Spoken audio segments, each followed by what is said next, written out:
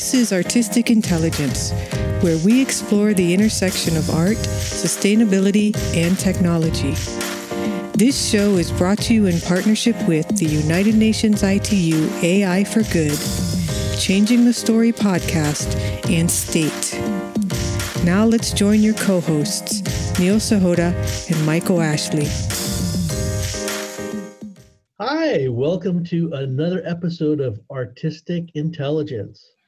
Got a fantastic guest today, Sofia Crespo. She is an artist working on envisioning artificial life and generative life forms. One of her main focal points is the way organic life uses artificial mechanisms to simulate itself and evolve. This implies the idea that technologies are a biased product of the organic life that created them and not completely separated object. On the side, Sofia is also hugely concerned with the dynamic change in the role of artists working with machine learning techniques. Sofia, welcome to the show.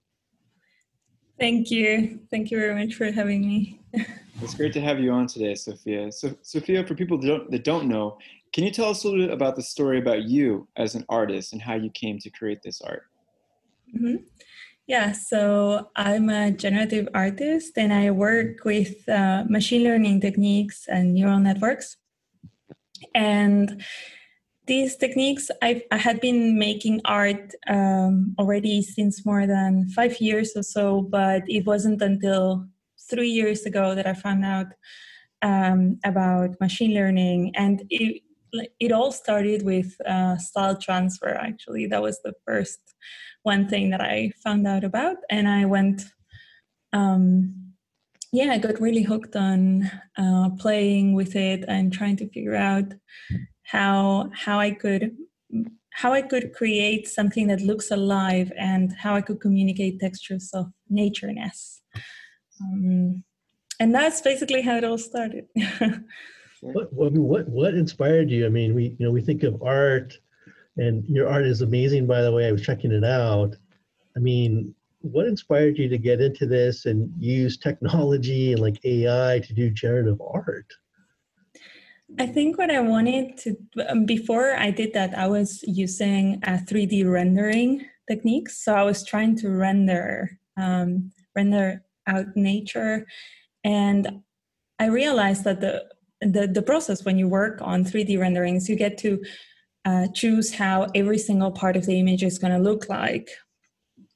And so when I eventually found out about style transfer and in particular texture synthesis, which is the technique that I'm mainly using to create my work, or one of the techniques, I realized that I could extract just the main visual concept of nature, that I could just extract like a texture that makes us think of nature to us. So basically that's something that really moved me, because I realized I didn't have to render a 3D image or like to work on a specular material, for example, for hours and hours. I could just create the data set and train a neural network to understand and reinterpret them. So it was a completely different workflow that really changed how I see images and how I see textures and meaning. Wow. So for people that don't know what generative art is and what you're doing, could you give people, the layperson, an idea of what this is about? Because this is a relatively new way to create art. And so for the people that don't know, can you walk us through that? Yeah. So I think the main concept behind generative art is that it's generated using a programmatic interface, or you get to program something about how the image is going to look. So it's more of a logic aspect to it. I think at least that's how I think of generative art, that one can generate like a batch of variations of a single artwork. It doesn't have to be necessarily like it's different to drawing a picture, or even drawing like a picture digitally, because in generative art we get to to say like, okay, make a loop where for each variation there's a circle that's moving around. For example, that's an example of like programmatic art. And I think that's the idea, that one can just generate the art. I don't know if I'm explaining it correctly or simple enough, but at least that's how I understand it. Well, you're kind of talking about maybe organisms and evolution and the way things may evolve, right? Mm-hmm. And I actually thought it was fascinating, because I know when we chatted before, you mentioned like you never studied biology, but a lot of your art is actually centered around biology. I mean, what were the dots that got connected here? Yeah, I think I'm fascinated by how sciences, and in particular biology, looks at nature and tries to make tries to understand it. So I've always been fascinated by like biological archives. You know, when you look at a single creature and how there's, for example, like a tree of different creatures, and one evolved from another one, and how the namings, like the scientific namings that each of them has. And so I've always been interested in how science sees like the natural world from that perspective. Also because I think there's something that changes the way we see the world, or it reflects a way in which humans see the world.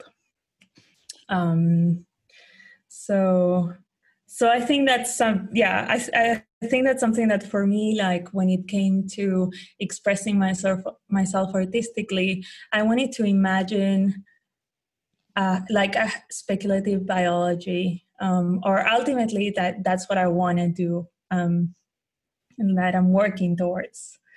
Yeah. That's really interesting, that term speculative biology, and what you're talking about is really shaping our understanding of biology. And I wonder, from your experience doing this, what has it taught you, and what is the future of art in your mind?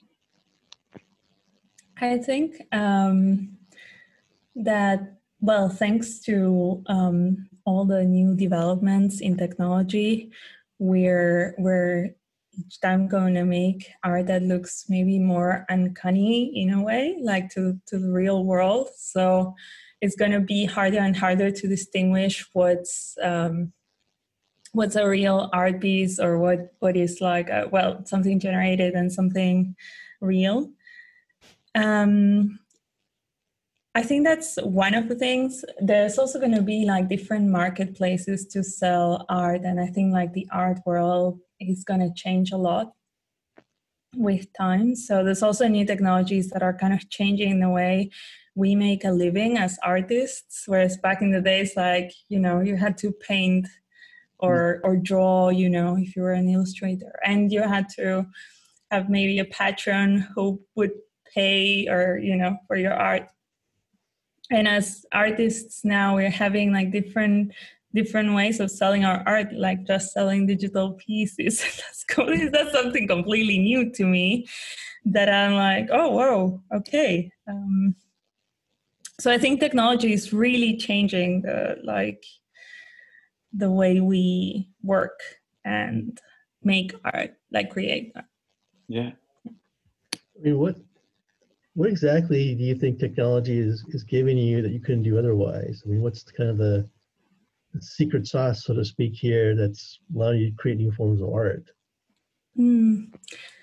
Okay, so that's I could talk about this for for such a long time. I mean, so recently what I was thinking about, I was writing down something, and I began thinking about why are we really understanding our own, like the functioning of our own visual cortex, for example, or how we see the world, how is that being affected by computer vision? And ultimately, what I thought is that, you know how we learn from having to teach to somebody? Like if you had to explain to your niece like the meaning of whatever, you know, then suddenly that helps you redefine how you like how you are thinking about it. And I think in a way there's something that that's very similar when we have to teach a machine how to do a certain action. Then suddenly we have to think like, okay, where do we start?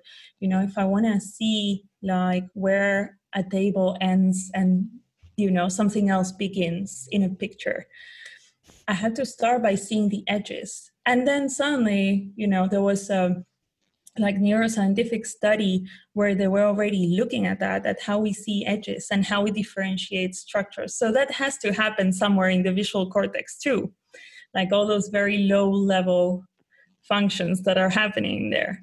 And so somehow I think that like by having to teach a computer to do things, we are faced with having to define how we see, like, you know, what are those things we are teaching in.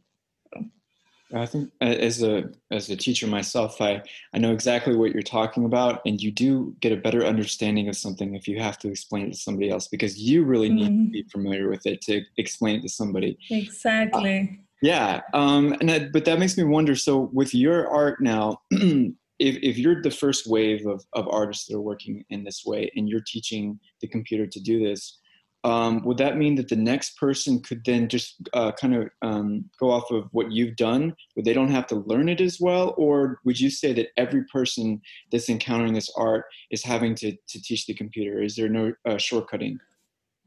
No, there's definitely shortcutting. I mean, I wouldn't know how to program like a computer from scratch, like an operative system from scratch.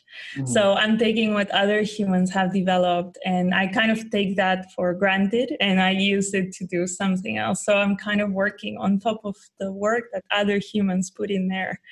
So it's all collaborative actually. Okay. Yeah. Yeah. So I'm curious because, you know, people always talk about using technology to create new forms of art, but I don't think people talk enough about how art actually influences the development of technology. Like James Cameron wanted to make the movie Avatar. He had the idea, I think, more than 10 years before he made the movie, but he didn't have the right movie camera yet. So it's like, someone will create it and they'll make the movie. No one did it. He's finally like, fine, I'll start a company and make a movie camera. That's how he did it. Do you find that going on as well, like in your work? Are you realizing like, I wish I could do something like this? Could someone build that? Definitely. I think that there's like, it's becoming more and more legitimate as a research practice, you know? So like the artist is also a researcher and is inspiring people who are doing like research at company and, you know, like actually being paid for it. So, or who actually have the training to do the tool. And so that's why like I love speculative design because of that, because there's so many ideas there. And that's just fascinating. It's kind of like teasing the world of, you know, engineering, like to like think differently about something, to, you know, keep pushing the boundaries. So yeah, definitely.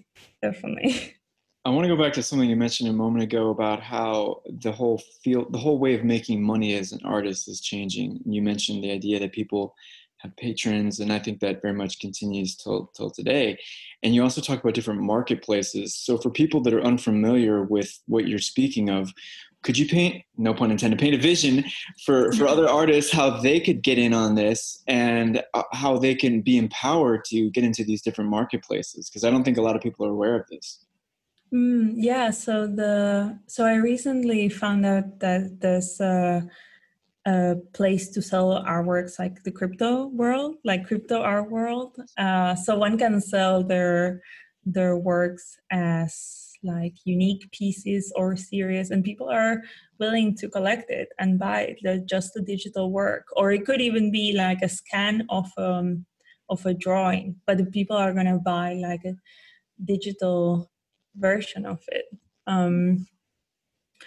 And like I just very recently found out about it and I got started on it. And I was at first like really skeptical because I didn't know like what it was like. I hadn't seen much of a gender diversity, which is something that I was like, oh, well, I kind of care about having diversity in the world and like in the art world. And so I wasn't sure like if I was feeling too comfortable at the beginning. But then I realized that it is actually really, with everything that happened, like the virus and all of these things, like how we as artists have been affected by it.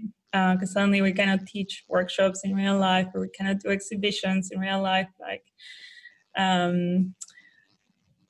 I realized like lots and lots of artists were making a living out of this, and I thought it was amazing. That people are able to collect an artwork and then maybe sell it. I also saw collectors selling artworks like that they have bought years ago for a lot more expensive. So that was great to see as well. And yeah, there are quite a few platforms out there. I'm still kind of haven't tried all of them, but yeah. I'm happy to give like a list of the ones I know as a link or something if that's useful. Sure. Yeah. Sure. Yeah. Yes. We can we'll put the show notes. I want to actually touch upon the diversity and inclusion because, it didn't naturally register to me that maybe there's a challenge in the art world on that. And, I know that at least with like the whole concept of virtual art exhibits, it's giving more artists a chance for exposure. But maybe you can touch more about the diversity and inclusion aspect, because I don't think it's something that people actually think about when it comes to art. Yeah, I think about it a lot because I really care about representation. Maybe my mother is like one of the early feminists, kind of like she's an eco-feminist, and she made a lot of her work about that. So I'm kind of I'm kind of influenced by that, but also the fact that I myself have been an immigrant for several years in this country. So I really care about these things, and I think they're really important because we need diversity to function as humans. And actually, there's lots of scientific research of how diversity improves a team. Yeah. How having humans who come from with different views of the world and different experiences actually makes a team grow richer. So and I noticed that in the more like old part of the art world, where like there's more people who are seriously established, I saw that the majority of the top selling artists there are men, and the majority of the collectors there are also males. So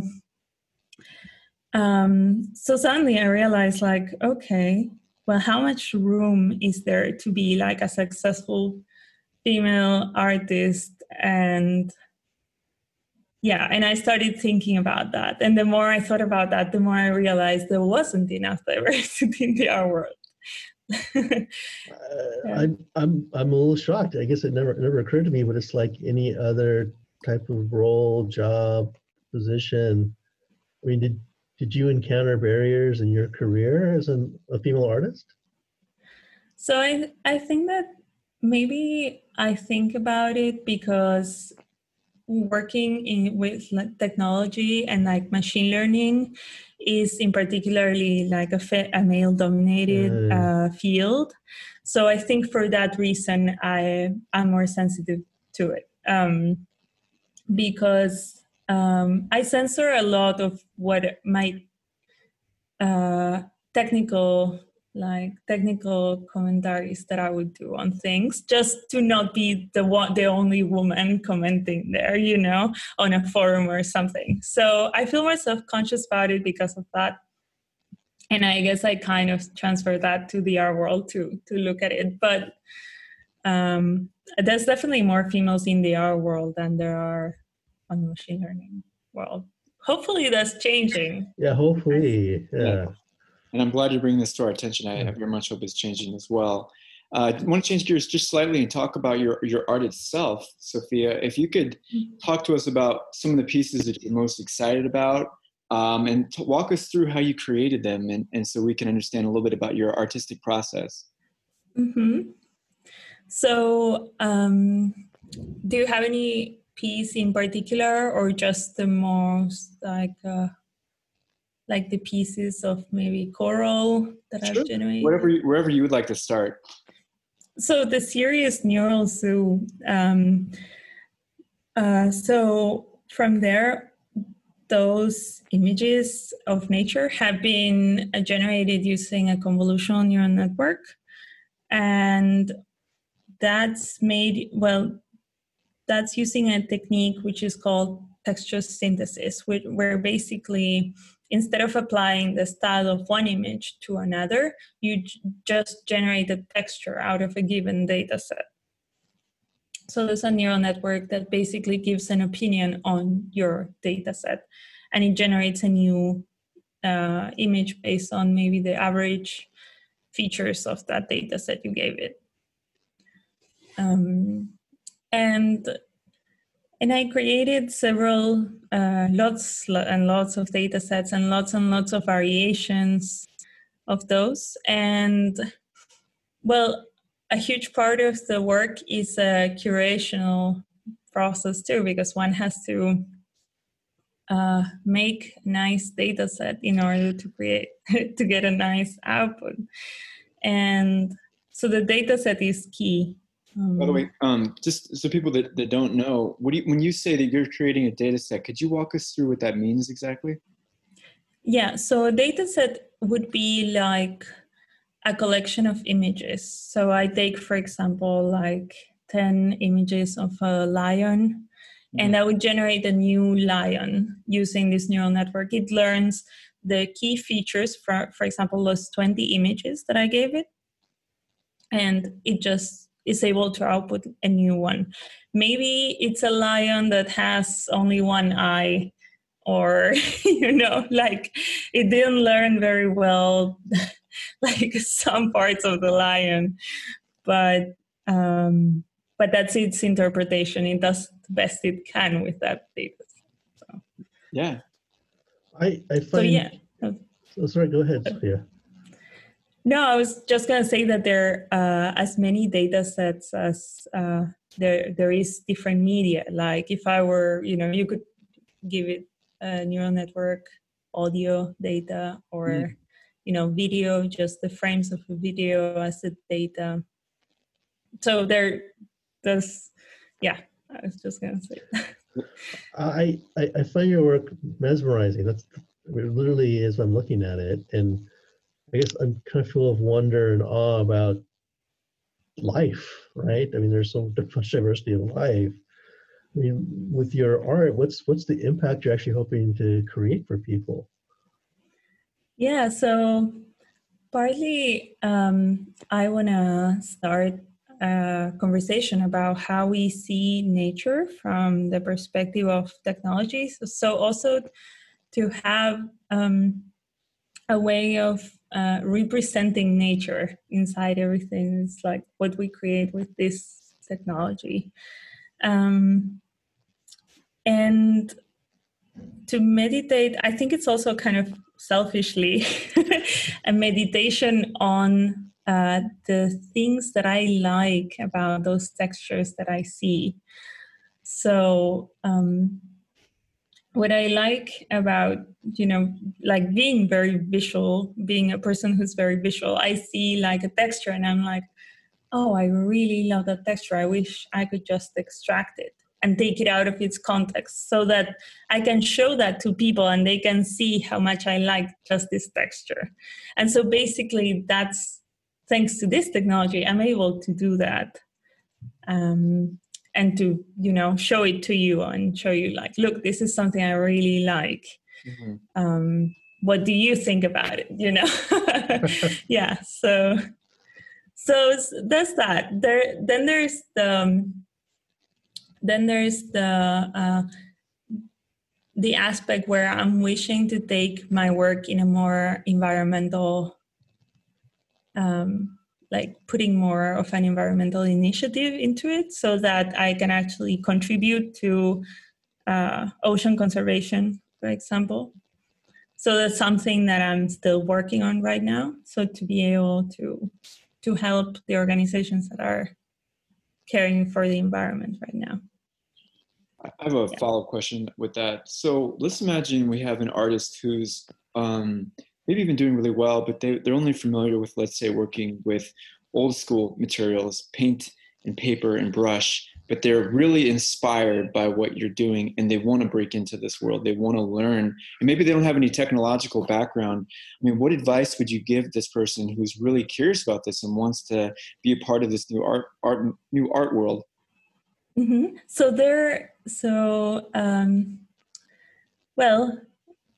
They're lucky because there are every day more and more tools to play with these techniques. And so there's this software now, which is called Runway ML. And it allows people to work trying out a bunch of different code repositories without having to install any crazy dependencies on their machine or thinking too much about where they're running the code they're running, and to kind of tinker, with the different techniques. There's also other open source projects like ML4A, which is machine learning for artists. And they have a GitHub account with a bunch of different techniques and even Colab notebooks. So I think I learned a lot from ML4A because they also have guides explaining you how what's happening behind the scenes, what the algorithms are doing, how they were even created. So it explains a lot of things, and I think it's a great resource. Awesome. I got to ask a two-part question tied to that. First part, does this mean that artists have to be part computer scientists now? I don't think so. Because thanks to all of these techniques, we're able to still be artists, and we don't even have to understand how the neural network works, really. We're just able to understand what it's like, how we get that output from that data set, and those parameters, and that's it. We can just experiment and play with that. It's really knowing the tools and how to use the tools. Okay. Second part of my question, I have no artistic skill. I can't even draw a stick figure. With all this technology tools coming out, do I have a shot of being a semi-decent artist? I also cannot draw a stick figure.